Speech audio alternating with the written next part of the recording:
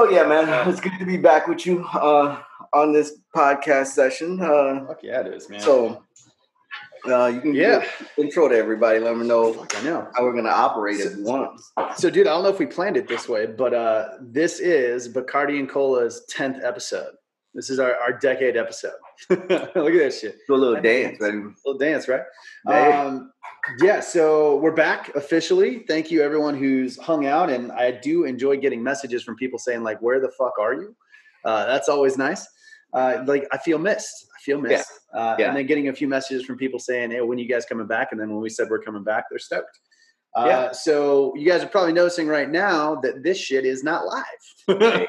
hey, it gets the focus on the conversation, man. Yeah. So we had to try to make some adjustments to make things go smooth and work within Carl and I's schedules and lives because we wanted to keep this thing going. So what we're going to do is you guys saw us drop a message on Friday about what we're going to talk about, and we'll kind of do that. So at the end of this, Carl and I will kind of figure out what we're going to talk about next because there's no shortage of shit to talk about right now.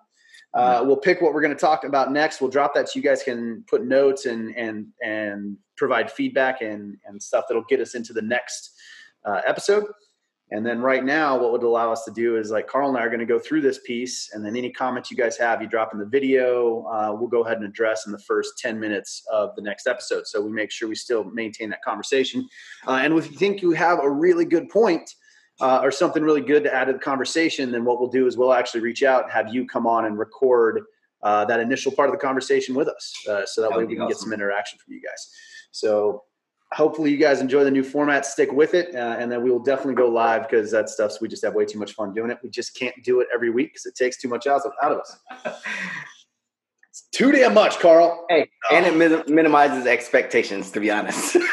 Under promise, over you deliver. guys expect us to come on, and we're like, I'm not coming on because I have life to live. But it's good. That's real. Other than that, man. So today's topic, we're gonna dive right into it, right? Yeah, let's talk policy. So. Thank you to I think I had 3 or 4 people that sent in where they get their policy information or where they get their information that drives their opinions on policy. That was really good to get. A few people actually did look at different sources, which was interesting. But the majority of everyone, when they looked at policy, they focused on the direct impact of it, right? So I think consistency across the board, let's kind of draw that baseline. So we're going to talk COVID policy to nail it down. And the thought process and methodology we're going to kind of go through and BS about really does apply across the board when you're looking at policy. And I think you should kind of take it to heart. But we're going to focus on COVID because right now that is the biggest discussion. And honestly, policies are being written and executed with direct impact on your life right now. So you should really pay attention to COVID policies because it's going to impact your life, period. Exactly. It just is. And it's what's happening in California is crazy, the impact those policies are having. Now, we're going to try to stay away from, I think at the end, Carl and I will probably drop a few of our own little opinions on what's going on because we can't get away from that. But in the beginning, I want to focus on a non-political way to approach policy. And you should understand that policy does not happen in a vacuum as the first thing. But let's kind of establish a baseline. So since we're talking COVID, let's just establish some assumed norms, right? So probably get fact checked, but it doesn't really matter. We're going to set some norms that'll kind of facilitate the conversation. So COVID, hey, I don't know if you know this, COVID is a thing, all right? It's not fake. It's an actual virus. We're not going to debate everything else on it. We're like, that's what it is. COVID's a thing. Baseline number 1. Number 2, it came from China. Just throwing that out there. Just to make sure I put it in there. That's my own personal piece. We're not letting that one go. The majority of the fatalities and deaths are above 55 years old. That's important when you think about policy.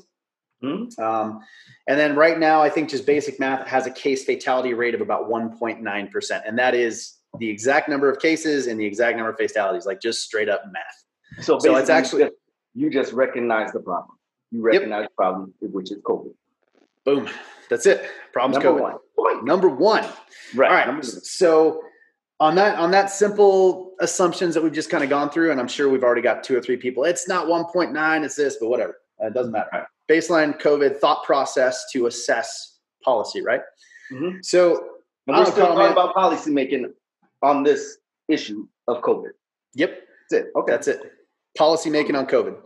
So I think my number one frustration across this, and even looking at some of the great information, like we had a guy send in some really good information from Google. I was like, I'll have to look at it. It's a Google source that are peer-reviewed medical documentation, a ton of data. So you're going to have some experience in data analytics or the relative field in chemistry and biology. Mm-hmm. God bless you. God bless you. I got more. Oh, no, I'm good. But some really good source on medical data that would allow them to kind of look in and see the effectiveness of a policy in reference to medical. Right. That was pretty much the same thing when I looked at another person, Amanda King, who sent in some good stuff on Germany, and she's actually has COVID right now, so she's got plenty of time to do some research. Right.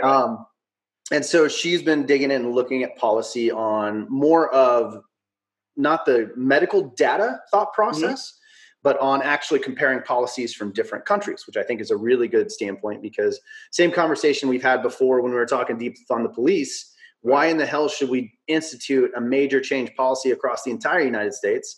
What you should do is you should let one or two cities do it, and then take a look and see what happens, and then take the pros and cons. Because my biggest point to this, and then I'll hand it off to you, is policy doesn't happen in a vacuum. No. And I know people want to think that, like, hey, we are going to shut everything down to save people's lives. But that's all it's going to do is save people's lives. There's no secondary or second or third order effects to shutting down an economy. Right. That's where that doesn't happen in a vacuum. So I think the impact of this thing when the policies are being set up, and then the policies that have been put in place are pushed out to the communities. Policies don't happen in a vacuum. Policies get pushed out through different agencies. Oh yeah. And as you know, when things come down the pipeline, either people add to or take away from those policies. So you have to be very careful when that does happen to you in your county district, and especially if it comes from, like, let's say, a government standpoint. If it's coming out of the head shed and it gets pushed down to your community, you have to go back to the primary source and then decipher through all the add-ons and takeaways of why they implemented the policy the way they did at your level. Yep. That's what's happening. And that's why you're frustrated at your level, in my personal opinion. If you don't break down the policy and where it comes from, and then look at who's adding to what was initially stated or taken away from what was initially stated, that's where your frustration is coming from, in my opinion. And I don't want to call it a professional opinion, but I want to call it a educated opinion. I've seen it done multiple times in multiple countries, even in ours. So just understand, like Rob said, it's not created in a vacuum. There's not one person pushing a button. The easy on-off button is not happening when it comes to COVID. So back to you, brother. Dude, so I was thinking about that, and I'm just kind of writing this down as we go, because that's how we like to do it. So when you assess a policy, I think the first thing you kind of have to look at is it going to achieve the results that you want, right? So if we look at, and let's talk COVID policy specifically, the new theme to COVID policy has been lockdowns, right? So, and everything I've heard, there has not been any real discussion, because if you talk back against lockdowns, which is, again, that narrative thing, so weird. Right. If you question a government policy, all of a sudden you're a denier, or you're not a believer, or you're not listening to the science. It's like, can you name another time that lockdowns have been, we've shut down the global economy for a disease? I remember Ebola, which is way more deadly. No, there's no lockdown, right? Not in my lifetime. And Ebola, when they did lock the airports down, they locked down the certain individuals and quarantined them. Yeah, they never lock down, shut down businesses. You quarantine the sick. That's what you do, and you put in additional. That's what you do. You quarantine the people that were exposed, and the sick people, and the people that have signs and symptoms. But the funny thing is, with COVID, as you know, it's going overboard, because there's COVID in itself is derived from a cold and the flu, and it's just an exacerbated virus, man. It's a horrible, very contagious virus of these other COVID carrying diseases. So number 19. Number 19. So with that said, it's so similar to other viruses that I don't even say they aren't deadly, but other viruses that aren't killing at the rate that COVID is killing, that the lockdown is being. But I think you have to come back to, that lockdown, the lockdown started before the fatality rate was even that high. Like it was all, it's it was all prediction. That's right? what it is. It's the fear base. It's coming back from the fear. The lockdown is coming from fear of numbers that haven't happened. I don't want to say an imaginary place, but it's a place of the worst case scenario. And the worst case scenario is people are losing their lives. And I don't want to say it's an overreach of government power. That's let's not get into that part because I think we can have that conversation. Let's not dive that deep. I dive. Yeah, we're gonna go deep, but let's start all back. So lockdowns, but in a whole, I think we can both agree lockdowns are a relatively new strategy, right? Definitely, it's a new strategy. So for some reason, they became the new strategy of this. So what I haven't seen, and the discussion that I think needs to take place, and this goes back to the effectiveness, right? So if we're gonna go with the effectiveness of lockdowns, and all I've heard is, if we don't lock down, like flatten the curve, we're going to lose our medical systems. Hey, right now, what I'm hearing from people here in Boise, Idaho, from Central District Health, is that if we don't lock down, we're going to lose our healthcare. We're going to start picking who lives and dies. It is this grandiose, fear-driven thing. And I'm like, but it's only from one of the 3 health districts. The other health districts are like, nah, we're good. Like, we're not locking down. They're talking about turning it into an actual order for some mandates. So I have the bureaucrats talking about writing a law where people can be punished for congregating in groups larger than 10. Like, again, not trying to get into that, but so you have this thought process of lockdowns, right? And so the conversation I don't have, and I don't see is, okay, so here's the lockdown thought process. If we don't lock down, we're going to lose everything. Here's the numbers trending. Here's the cases going up. Okay, what's a secondary option? I'm sorry, what? Like what is the policy that we're comparing this to? So right now, all we're doing is comparing lockdowns to doing nothing. Absolutely. And that's insane. Like, at what point do you compare one policy to the lack of a policy? Like there has to be another option. And I think that's where my frustration goes with this, because when we look at policy, like number one, you got to look at effectiveness. And if you're going to look at effectiveness, you have to compare it to a different action and lack of an action. So if we just went around our daily lives, this is what would happen. And here's the projected numbers. Hey, if we did this action, like let's say, and I'll say this way, if you're over 55, you are probably the only ones really at risk. Statistically, if you're under 55, you're going to be fine. Everyone can talk long-term effects. We can talk everything else. That's a nuanced approach to this. If you're under 55, you have a very small chance of dying. Very, very small. And right now, all we care about really is death.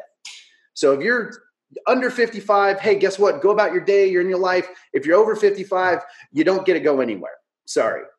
So that's locked in. That would be that's an option. Right. Course of action. That's a different course of action, right? Right. And then, then the other one, hey, we're going to shut down everything. You can't go to bars. You can't go to restaurants. We're going to cripple the economy. We're going to do this entire thing. And then we're going to go. And that's effect. And then we go, okay, here's the options. Number 1, number 2, number 3. So let's say in those options, a complete lockdown is the one that wins. Then you jump to feasibility.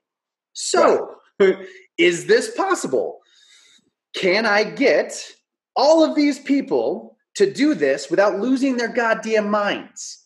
Can we get people to do this without having underground get-togethers? Can we get people to do this if we're trying to keep people from not hanging out with people outside of their household? Is this feasible? Do we have the public support for it? Do we have the legal authority to do it? Hey, by the way, do we have the ability to enforce it? And if we enforce it, then we get into that part, which is, okay, let's say it is feasible, which we both know it's not. So but let's say, I would like to pull you back from the actual formulating the policy, because that's what you're doing. You're actually running through some courses of action. You're just figuring out what's going on. So we're pushing out this information about policies because we want the public and people that are consumers of the media to understand that the powers that be have a policy-making political interaction formula. And it's like 5 steps.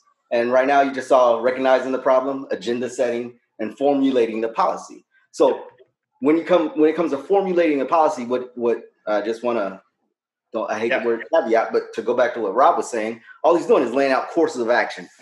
What we're seeing as the public, we're seeing one course of action, which is lockdown. Yep. In these brainstorming sessions that the political powers have, there are courses of actions, but you're not seeing them. Nope. It's not getting pushed to you. Nope. Don't ask us why. But if two dudes sitting in a room, two different rooms, one in Ohio, one in Florida, can lay this out for you, I want to be able to educate you to a point of critical thinking, right? So I want people that decide to tune into our podcast or whatever we're doing, have a drink with us, and then critically think about the things that are occurring in your life so you can go about life a different way. So back to formulating the policy, which is creating more than one COA, course of action, which Rob has just laid out 2 of them. We could go back and forth all day, and you and I could go back and forth all day, like at least 6 courses of action, one extreme, which should be a throwaway course of action, by the way, and then maybe a few others. And then with those courses of action, you literally could take them and subjugate them out or push them out to other people so they can pick them apart and say, okay, this is legit, this is legal, this is that's what we aren't seeing. We're receiving whatever the powers that be in your local, state, or political powers. They want you to see a certain action to get a certain response out of you. Well, and here's the piece, though, and this is where you have more faith than I do. I don't think those conversations are taking place. They could not be. I don't think, because I'm having faith. Yeah, man, like I'm watching the conversations, and it all seems to be all or none. Like, and it seems to be like a child, like a parent talking to a child, like, hey, if you guys don't wear all your masks, then we're going to lock down another restaurant. Or, hey, if you guys hang out on Thanksgiving, we're going to have to close all the bars. Like, and it's like, what are you doing? Like, stop. That's what's being pushed out on the media. You are absolutely right. But this isn't even the media. This is me listening directly to the conversations by Central District Health. And I'm going to use them as an example because I'm following the shit out of them. And because they're the ones that are, bureaucrats, not an elected leader, none. So they 3 counties they oversee and write the health policy for. Right. In this time frame, they now have the authority to drive. They're the ones that just shut down like the schools. So they have a pretty solid authority, but they're all doctors. None of them are elected. Right. And so I don't think they're having conversations about what our other options are, because here's the deal. When you have that feasibility discussion, right? Doctors don't understand that. They don't. And they even said that. They're like, look, we're not the ones enforcing this. We're just making it a law. Someone else is going to have to enforce it. That's my problem. You should not be you make a recommendation to a legislative body for a law or to someone that has executive authority in this time frame. You need to make that recommendation. Stop, like, they are not little executives. And that's what's driving me nuts, because back to the policy piece and back to the course of action comparison. Right. When I'm hearing this board discuss, they're arguing over what's going to be worse. Like, a couple guys are just talking about, we've got a hurricane coming, and it's like, bro, stop the grandstanding, dude. Like, I get you're a doctor. Like, I respect the shit out of that. You've been a doctor for 30 plus years. I really respect that. But dude, like, it's the science. Like, but here's the thing. Like, I don't want you making that decision. I want you making a recommendation. Right. And I don't like a board being like, we have to save our policy. And mind you, the other districts are not doing this. And so their entire policy is hot garbage when I can go 5 miles away and go have a beer at a different bar. So, I mean, the feasibility conversation. Let's go back to it. Let's go effectiveness, number one. And again, effectiveness for multiple courses of action, and then feasibility for multiple courses of action. Right. And these are the conversations that need to be shared. And so let's go, like, through all of this, we have a clear winner, whatever it is. We'll call it option A. Right. And then you have to go. So once you have a clear winner of the courses of actions for the policies that have been ran through by this non-existent board, as you just showed, like there's a portion of a board, from what I'm hearing you say in your area, there's a portion of a board, and they are overstepping their authority. And that's just for me. That's just from me listening to what you're saying, brother. And here's the thing. When I say the authority, when I say they're overstepping their authority, they're illegally trying to implement lockdowns, for lack of a better term right now. Like they're trying to implement rules and regulations that haven't been approved by the state or government. Yeah. Right? So let me caveat, because I talk a lot of trash about Central District Health because I think they're very, very left.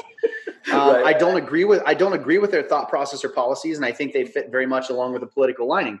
Right. But outside of that, I'm going to give them some credit because they're doctors. Their job is to save lives and try to preserve the healthcare systems that exist. Mm-hmm. And I honestly don't know that they're stepping out of the authority, because I think they were given a lot of authority by the executive, which is my problem. So really in this, I'm holding the governor accountable because he is passed the buck.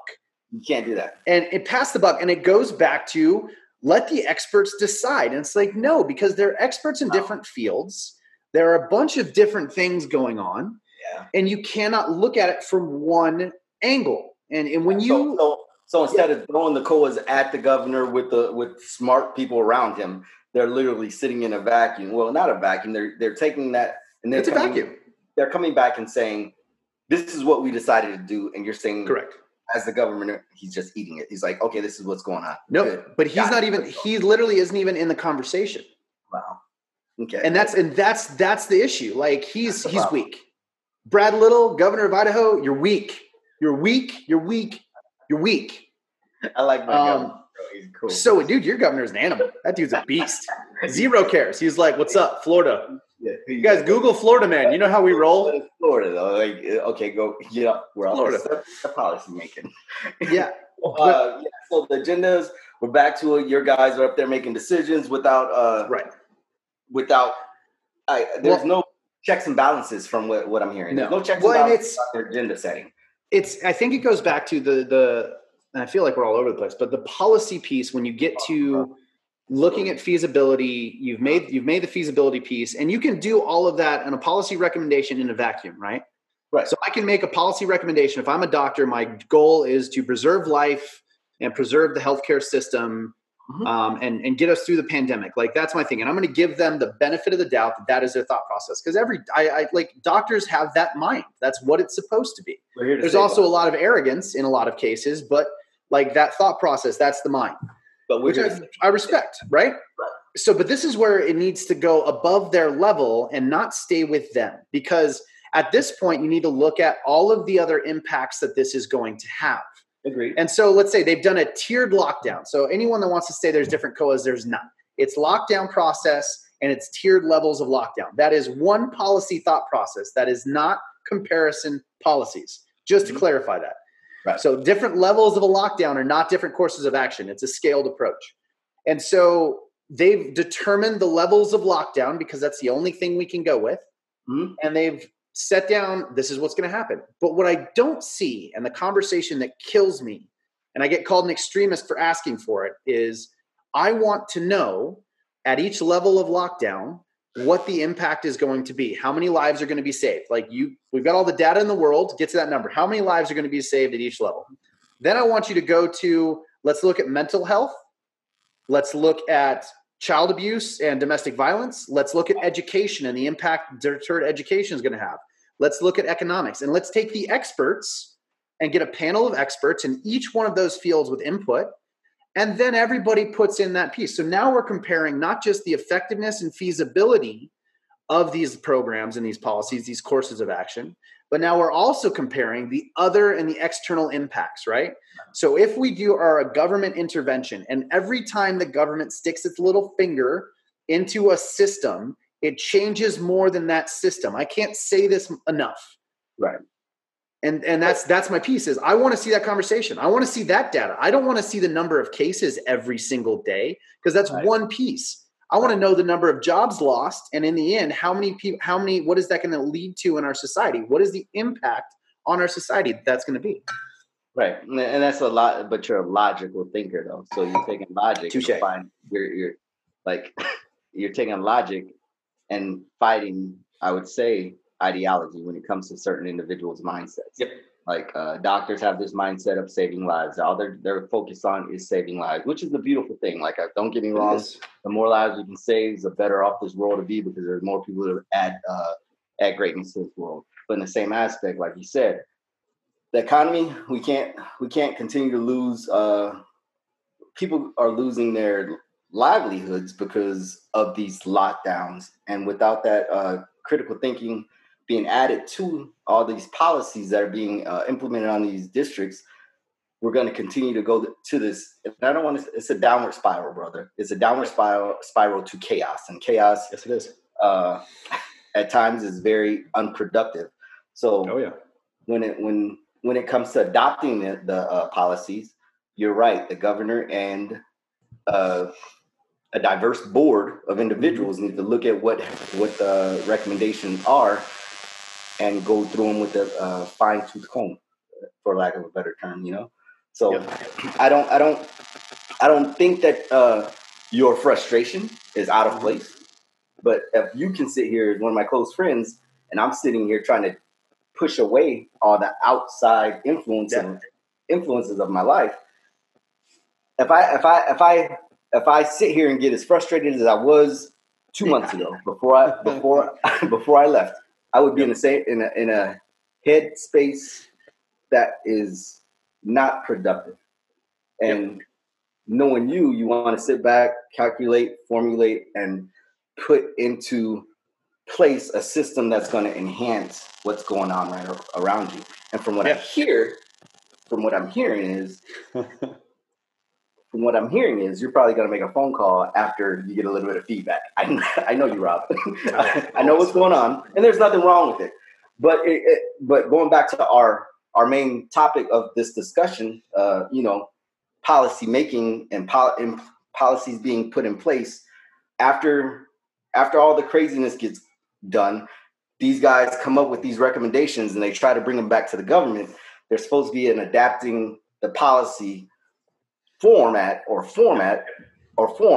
the governor is supposed to have in place, based on what I read on American UShistory.org. There's actual. We have systems for how this works. There's systems for how these things are supposed to go, and those systems are not being. There's no transparent viewing of those systems, and that's where the frustration is coming from guys that have a little bit of education and can dive into those subjects. Yeah. So, and I think it's, and I mean, there's always been the thought process when you look at us, like, we're generalists, right? Like, there's no way I'm going to try to write medical policy in place of a doctor. Like, there's no way in hell. So what I'm going to do is I'm going to assess that impact of that policy on society. And really what I think our expertise lies is the feasibility aspect, and not legally, but like, is the population going to respond well to these thought process? And I think one of the biggest thing that looks for me is like any policy that is divisive is really an issue right now. And so lockdowns, I mean, you're looking at the way the preferential treatment between government and different pieces, right? Like, it's insane. And I think that the feasibility of that policy and the lockdowns, I think we all know after the first time, like, this is not a feasible thing without severe government intervention and restrictions. And I think we all know that the idea of the police coming to your house and telling you you can't have 10 people over. I mean, I think a guy just got sentenced to a year in Maryland. Yeah. For violating the number of people. And they're trying to say he was being an asshole. But at what point does the government get to come to my house and tell me what I can do in my own property?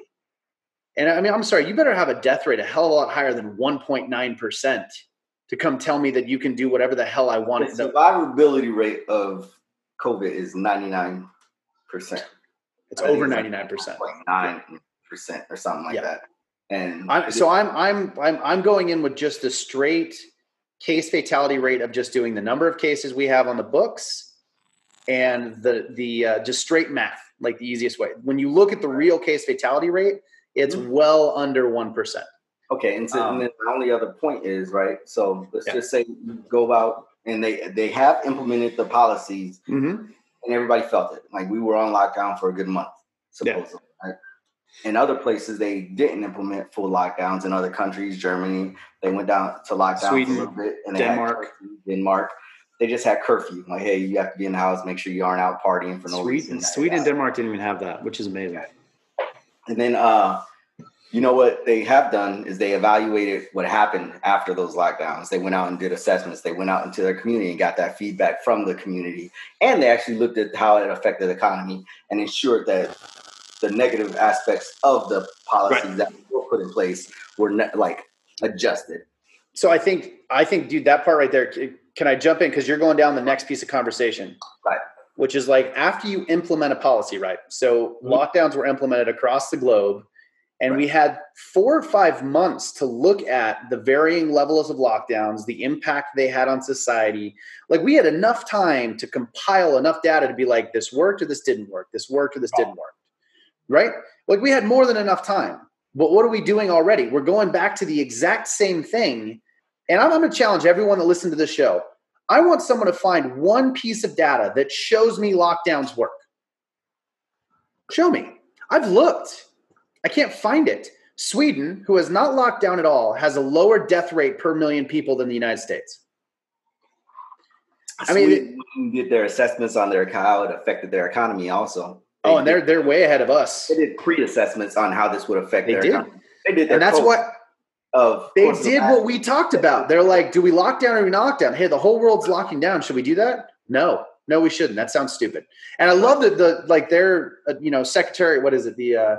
I always forget it's the Surgeon General. Their equivalent of the Surgeon General was just like, no, that's stupid. We'll be okay. We're Sweden. And they're like, it's one of those things. And this is the part too. And this is where, like, if you look at other factors, like I honestly could look at this. I had a conversation with my neighbors who's med school. They moved from San Francisco. So, have the perception of being very liberal, but they're amazing. And they're super smart.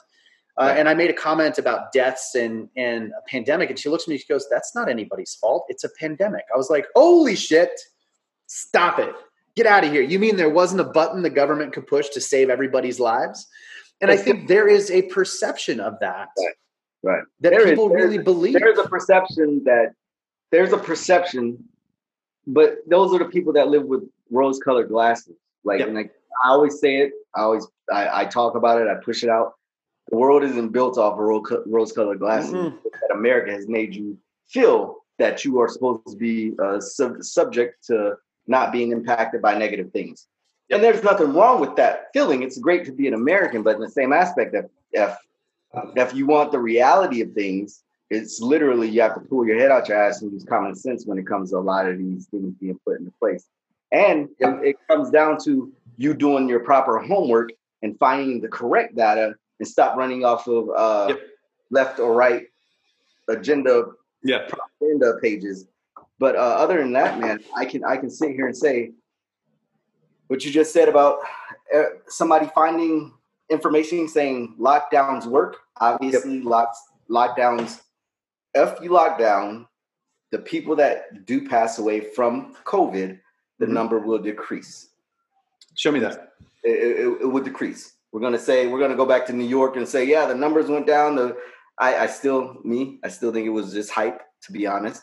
But if you go back to the early data that New York's had, we've done a great job of getting the number of COVID cases down, blah, blah, blah, right? He came out with numbers again. He came out with the numbers of the hospitals that had patients in them. But in the same aspect, behind all that great information and great data, other issues derived from saying nurses and doctors and people coming out of hospitals saying our hospitals are not full of people. They're not. So let's step back to that piece on New York and saying that it went down. That's the only place I'm going to use because everybody knows it. Everybody knows that's what's going to get pushed in our face when somebody says, "Look at the data of New York." Let's do this. Let's do this for New York and just for everybody that's going to push it because I'm gonna cut that attitude right now. Right. New York, the highest death rate per capita of any country in the world. Right. The highest death rate per capita in New York and New Jersey. I think New Jersey actually surpassed New York here in the U.S. So let's not talk about New York as a success rate because they have the highest death rate. Now, this is where we get into statistics and how do we assess policy, right? So is the policy geared towards reducing the case numbers, in which what's your end goal? No, it was deaths. They were trying to reduce. It was geared. Deaths. So actually, the original lockdown was to save the medical system. We can pull up information. Pull it up, because the original lockdown, remember, it was 2 weeks to flatten the curve. Right. And it was to save our medical system. It had nothing to do with deaths, and it had nothing to do with anything else. It was everybody stop moving. Because if you stop moving, guess what? Now we're having less car accidents. We have all those other things that happen when people are doing shit. And guess what else you stopped? You stopped all of the other introductions in. You stopped all your non-emergency care. You stopped all of your elective surgeries. We stopped everything medical because we thought the caseload was going to be so high, right, that it was going to shut our medical systems down. And what did the federal government, we've talked about this before, what did the federal government do then?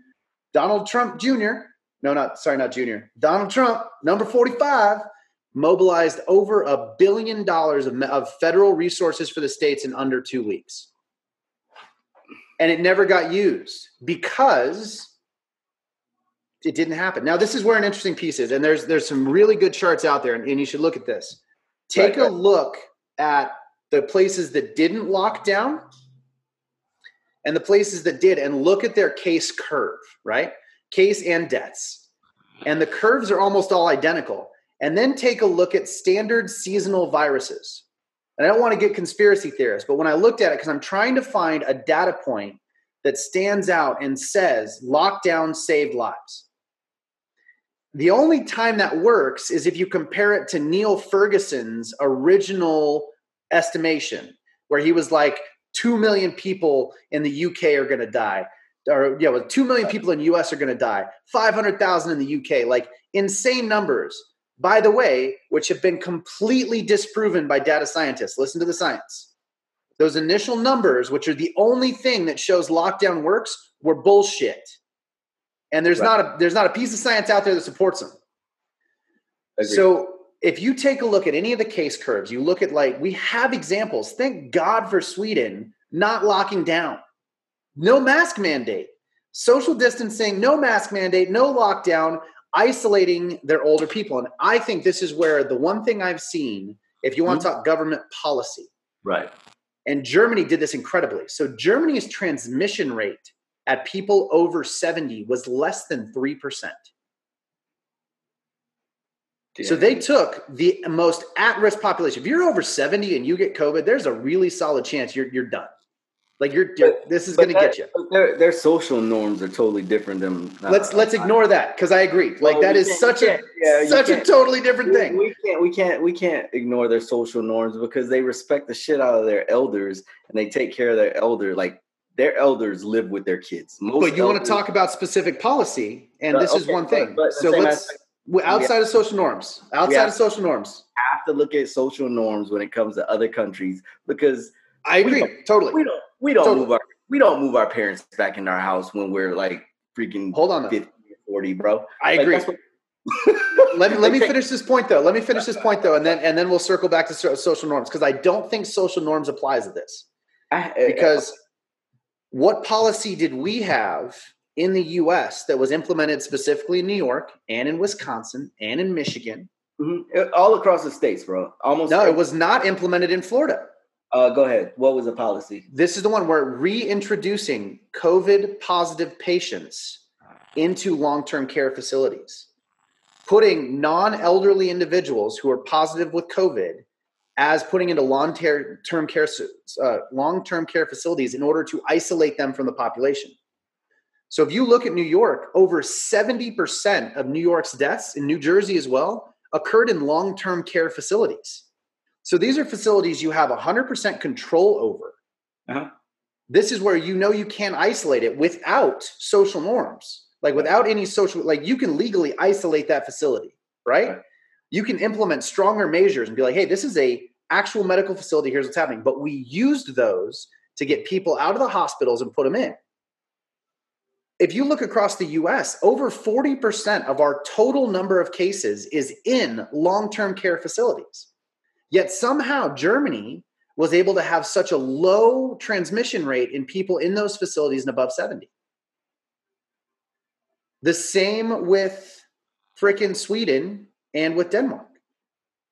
Well, I'm not a doctor and I wouldn't know that. But I feel like that's like at the facilities, like they take care of their people, man, different than we do. And at their facilities, I'm pretty sure they didn't have people running the American mindset of I'm going to go home and then I'll come back later.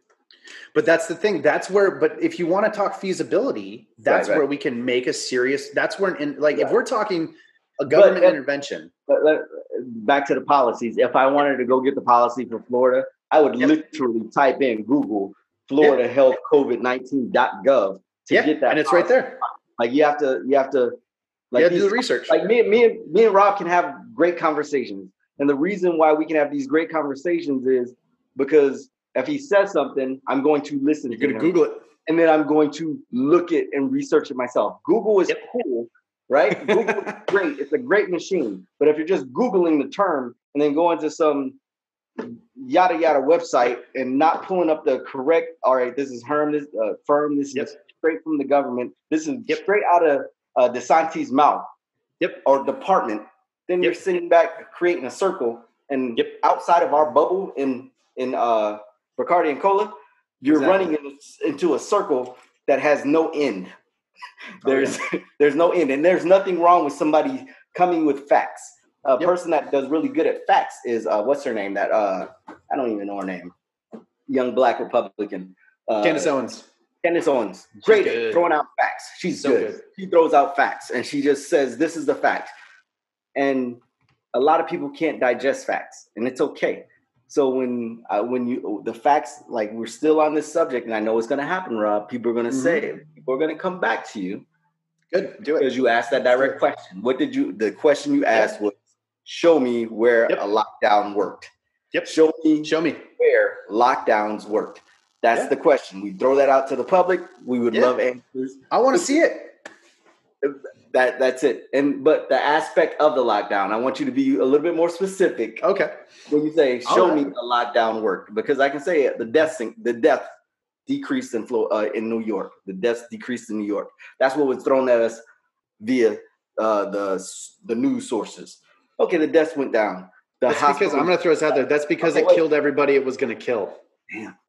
Can I get to that, brother? Yeah, go for it. Sorry, bro. In the same aspect, people recovered from COVID. Yep. They recovered and then they got healthy and went home.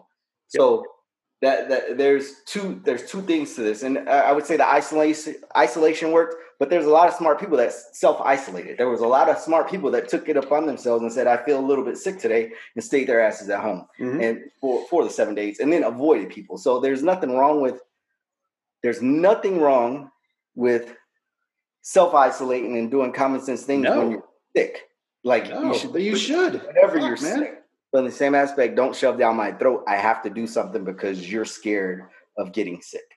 Yeah, completely. No, and that's, I mean, I think that's a good transition point, because I agree. And I'll be a little more clear. Like, I want to see some empirical data.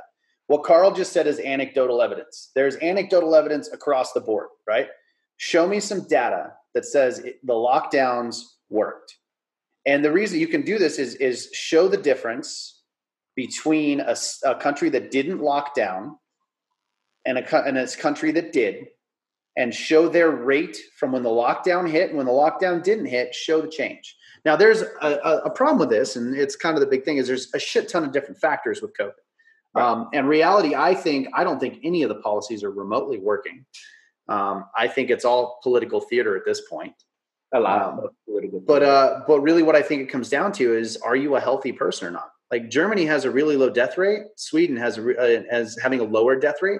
I think a huge part of it has to do with, are you a healthy society? And we both know, we as the United States, we are not a healthy society. We're, 70% is morbidly obese? Morbidly obese, and would say heart issues in America.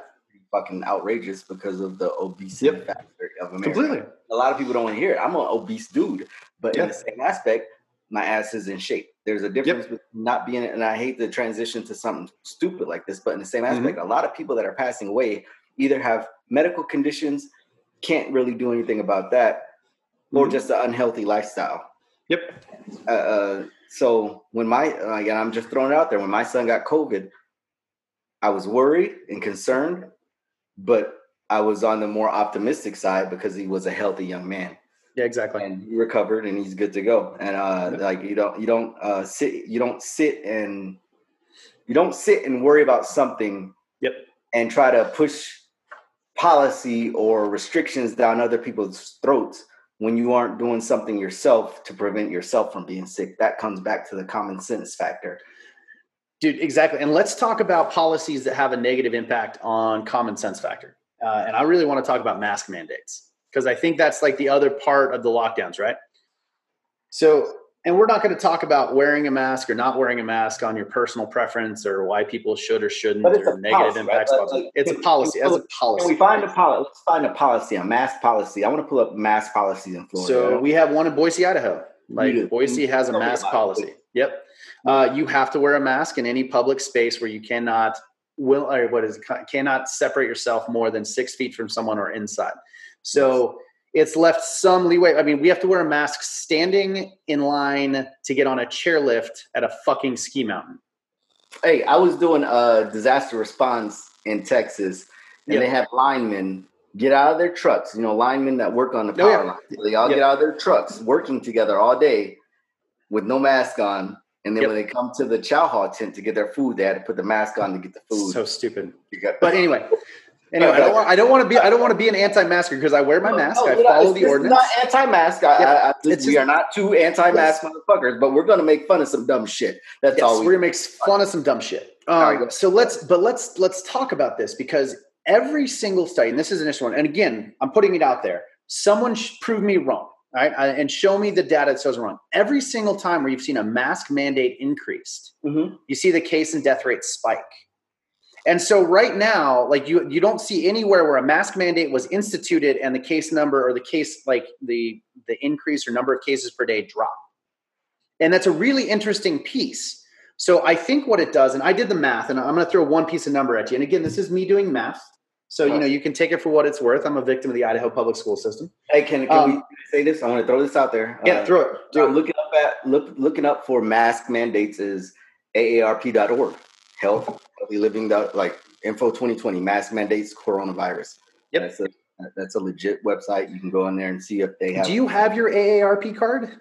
Did you get to that point? I don't. And the reason I went to it, I don't. But the reason I went that was in your bookmarks, dude. I know it, you old bastard. It was because who does this thing affect more? Yeah, completely. So if I was if I was an older person that it affected, this is information I would want to pull. And if I was a younger person, really concerned about an older person, this is the place I would pull from to get the information. This is legit information. So back to what you were saying. I'm sorry. So I went and did a little bit of math, all right? And so I'm just not going to get too deep into it. But basically, I saw a statement, overarching narrative statement by mainstream media that if 95% of the U.S. population wore masks, and we did it until March, right, it would save 68,000 lives. So I kind of dug into that, and I just did okay, so we have a case fatality rate 1.9, which is high, but I went with the high side. About U.S. is between 200,000 additional cases per day. And so ended up going through it. And basically to save 68,000 people, it's going to reduce the transmission by about 30% is what would have to happen. Have to reduce the transmission numbers by about 30%. Like roughly it would have to stop the transmission of about 3 million cases.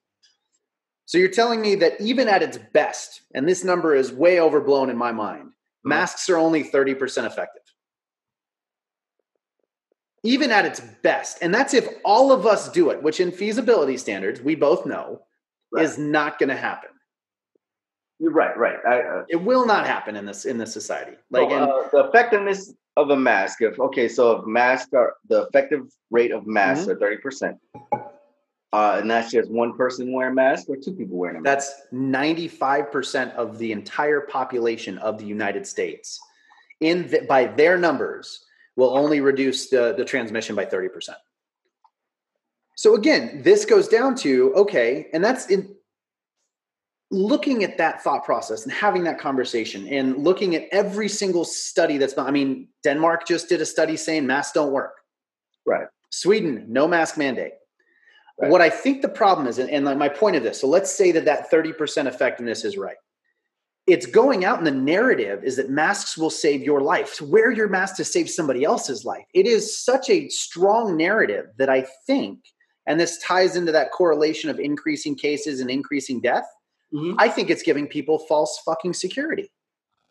It could. I think you have people who should not be going out. I would say your thought process is plausible. Like I would say that's plausible because in the same aspect, on the backside of that, brother, that 1%, that the life, like the mask does save the life. Like, it's just that 1% of, you know what I'm saying? Like somebody's life is saved because like that 30%, okay, you saved my life today.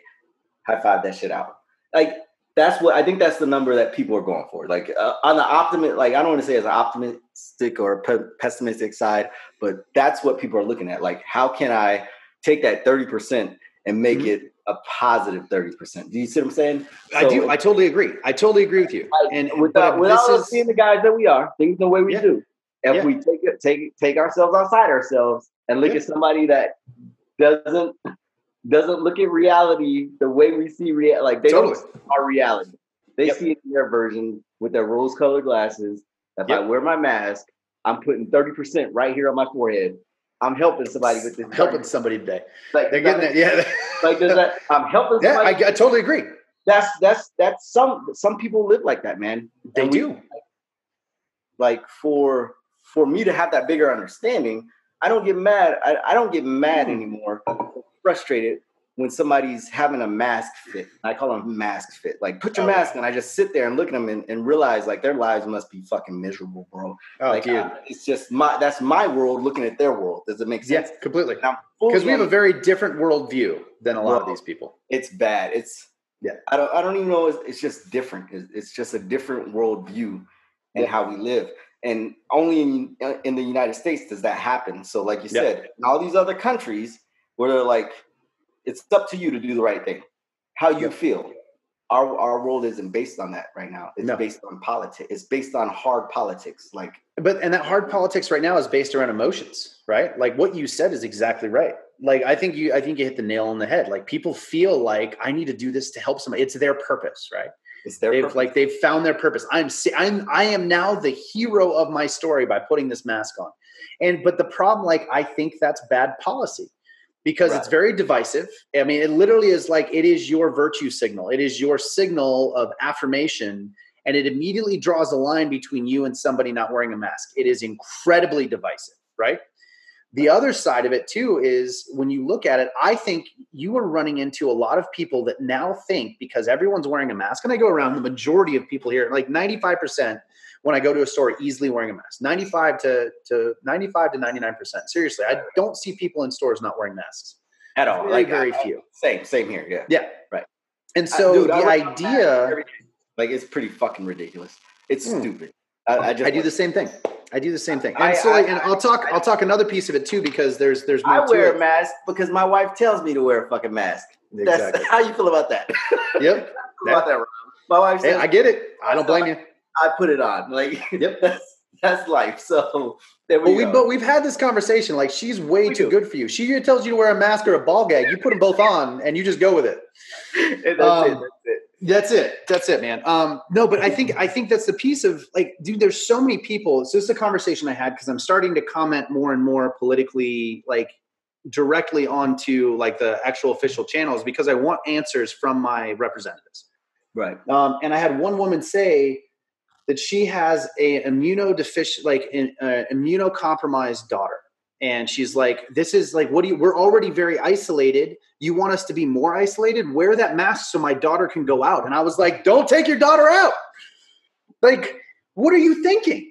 Like, you have a high-risk child in this, and you're trusting it to two things. And these are the two things that I think make masks ridiculous.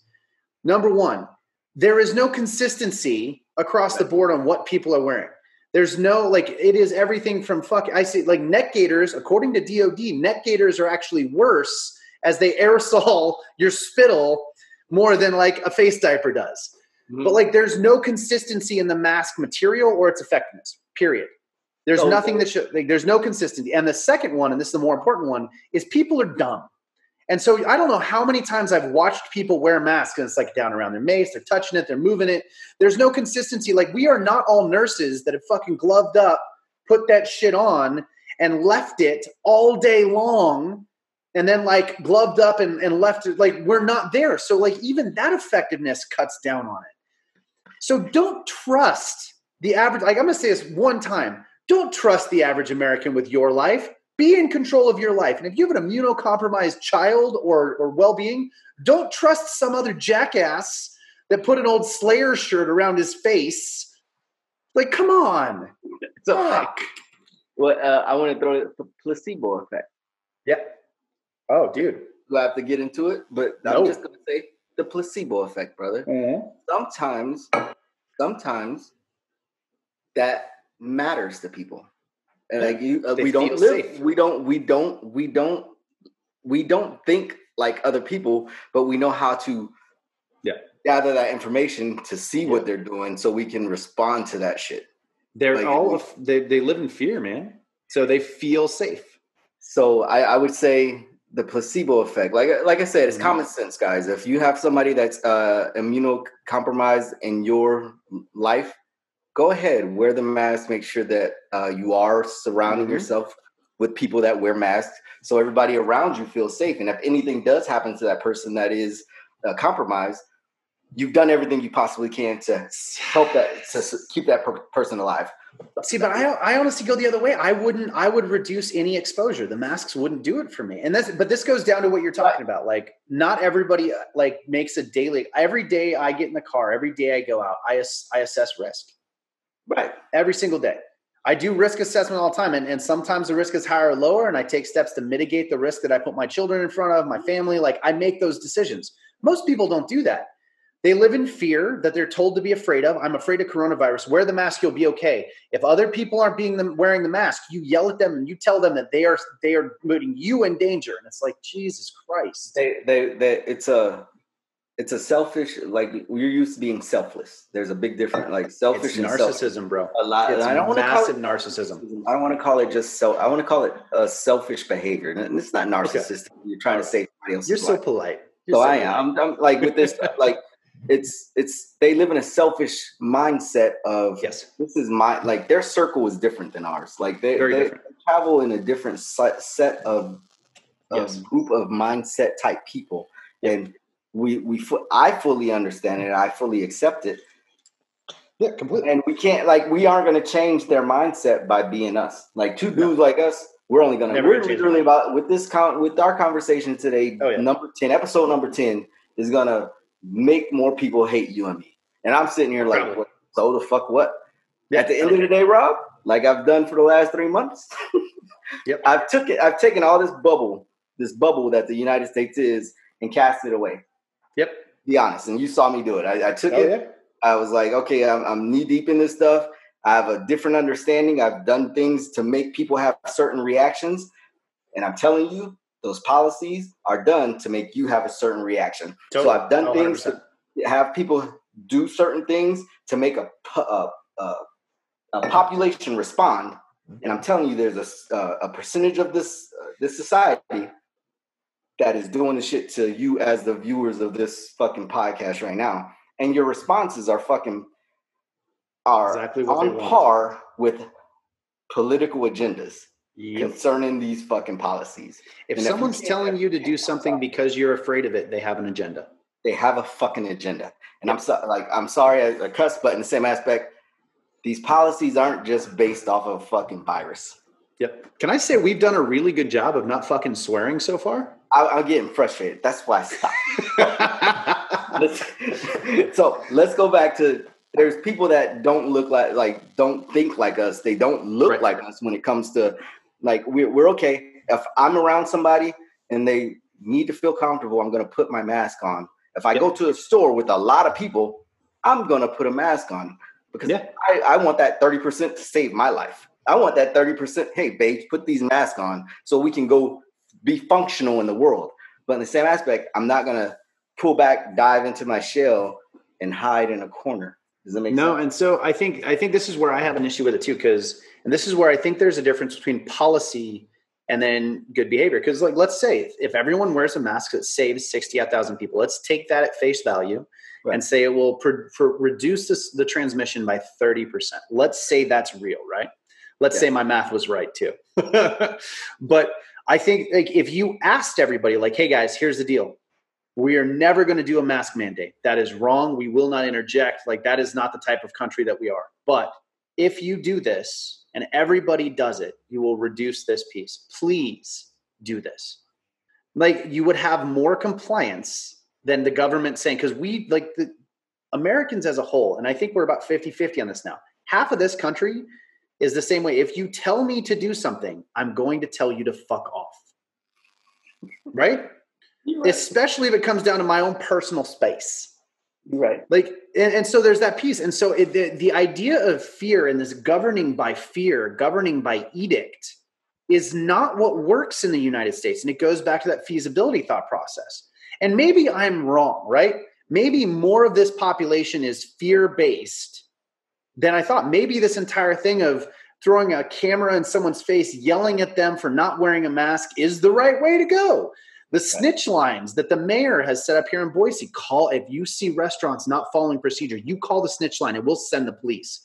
What the fuck is that? I have an issue with that type of policy because it is not American. Maybe I'm just old at 39 years old, Carl. Maybe I've lost what America is, but to me, it was individual liberty, rugged individuals that will come together as a whole without the government putting their fucking finger or boot on your throat. Now, I know that's an expansive term, but there is a big difference. Like a lot of people in this country will not bow to tyrants and will like literally do take the phrase, I'll die on my feet before I live on my knees to heart. As they should, as they should. But there's a lot of people that don't believe that anymore. I don't think. I think we've lost that. But see how you said that. But I think like in the hearts and minds of the opposite side of when it comes to liberties, I think people that are yelling at other people not wearing masks are taking that mindset, but it's flipped on its side. Does it make sense? Yeah. I'm going put the mask on, and I'm like, shut the fuck up. Calm down, like go away. To appease your weak ass in my brain, I'm gonna put this mask on so you leave me alone, and I'm gonna go about my business. I'm gonna put the mask on so I don't hurt you. Like I wear the mask a lot to avoid conflict. Does that make sense? So you like totally as a I don't even say A-type person, as a person that thinks the way we do and experience the shit we've experienced. That shit is so minute and irrelevant when it comes to doing it. Like, okay, motherfucker, now we're here. Now what's next? And I hate to say that's where I'm at with this thing. It's what's next. Like, what's next? Okay, so now we have the mask mandates. Now you want to put us back in lockdown. Like I said, none of my friends have said, hey, Carl, come and secure my fucking location. No, nobody has done it because I think we all have that mindset. Like, we're going to get past this. We're going to get through this. They better hurry the fuck up. So let's talk, dude. I think I agree. And I think that's a good segue into, I think, how we close this thing out is what's next. And this is where my real fear lies. And I have this conversation with my wife all the time because she does not do well being told what to do, understandably so. And so just to talk masks, she's had a little bit of cancer that's been having chemo on her lip for the last 3 months. She's supposed to be dry and like not closed over. So if she puts a mask on, not only is it not what's supposed to be done, it hurts like a motherfucker. And so we're skiing. She has her mask off and she's carrying stuff. And like literally people are yelling at her. So I end up getting to the manager and being like, hey, I understand American with Disabilities Act. There's medical exemptions in Boise. She has cancer on her lip. This is why she's not wearing it. And they're like, there's no exemption. She has to wear it or we'll refund her money and she doesn't get to ski this year. I was like, I'm sorry, explain this to me. So there is a caveat, and I think it's a loose legal representation in the American with Disabilities Act, what's called direct threat.